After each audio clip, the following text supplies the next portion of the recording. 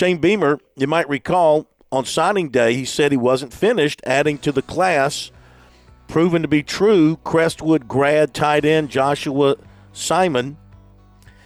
He has hadn't announced it, but he was quoted by and reported by Gamecock Central that he is transferring from Western Kentucky to South Carolina for his graduate seasons. He will actually have 2 seasons of eligibility with the Gamecocks, so that's good.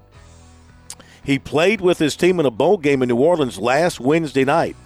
However, the Big Spur reported that he took an official visit to USC the weekend of December 16th.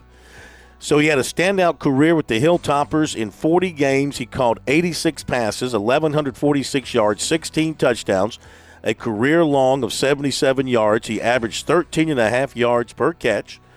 This despite playing just 1 game in 2021 after being injured in the season opener. This season, Simon caught 20 passes for 273 yards and a career-high 7 touchdowns. In the bowl game Wednesday night, he was targeted 6 times. He caught 2 passes for 15 yards. And when he catches a touchdown, I think the play-by-play call should be, and Simon says, touchdown Gamecocks. What do you think about that, Smitty? Simon says, touchdown Gamecocks. I think Todd Ellis, who I know listens religiously to the show, is probably going to take that from you. Yeah, okay. 2024 offensive tackle Blake Franks of Greenville said he will take visits to USC, Clemson, and possibly Auburn in January before making his final decision. He's looking at a date in February, possibly his mother's birthday on the 7th, for making his announcement. Clemson today offered 2024 cornerback Ashton Hampton of Tallahassee.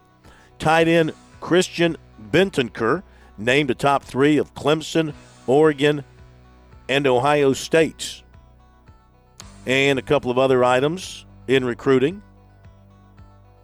To wrap it up before we get to Will and the Thrill, if you missed what we had last night, just touching on a couple of carryover items.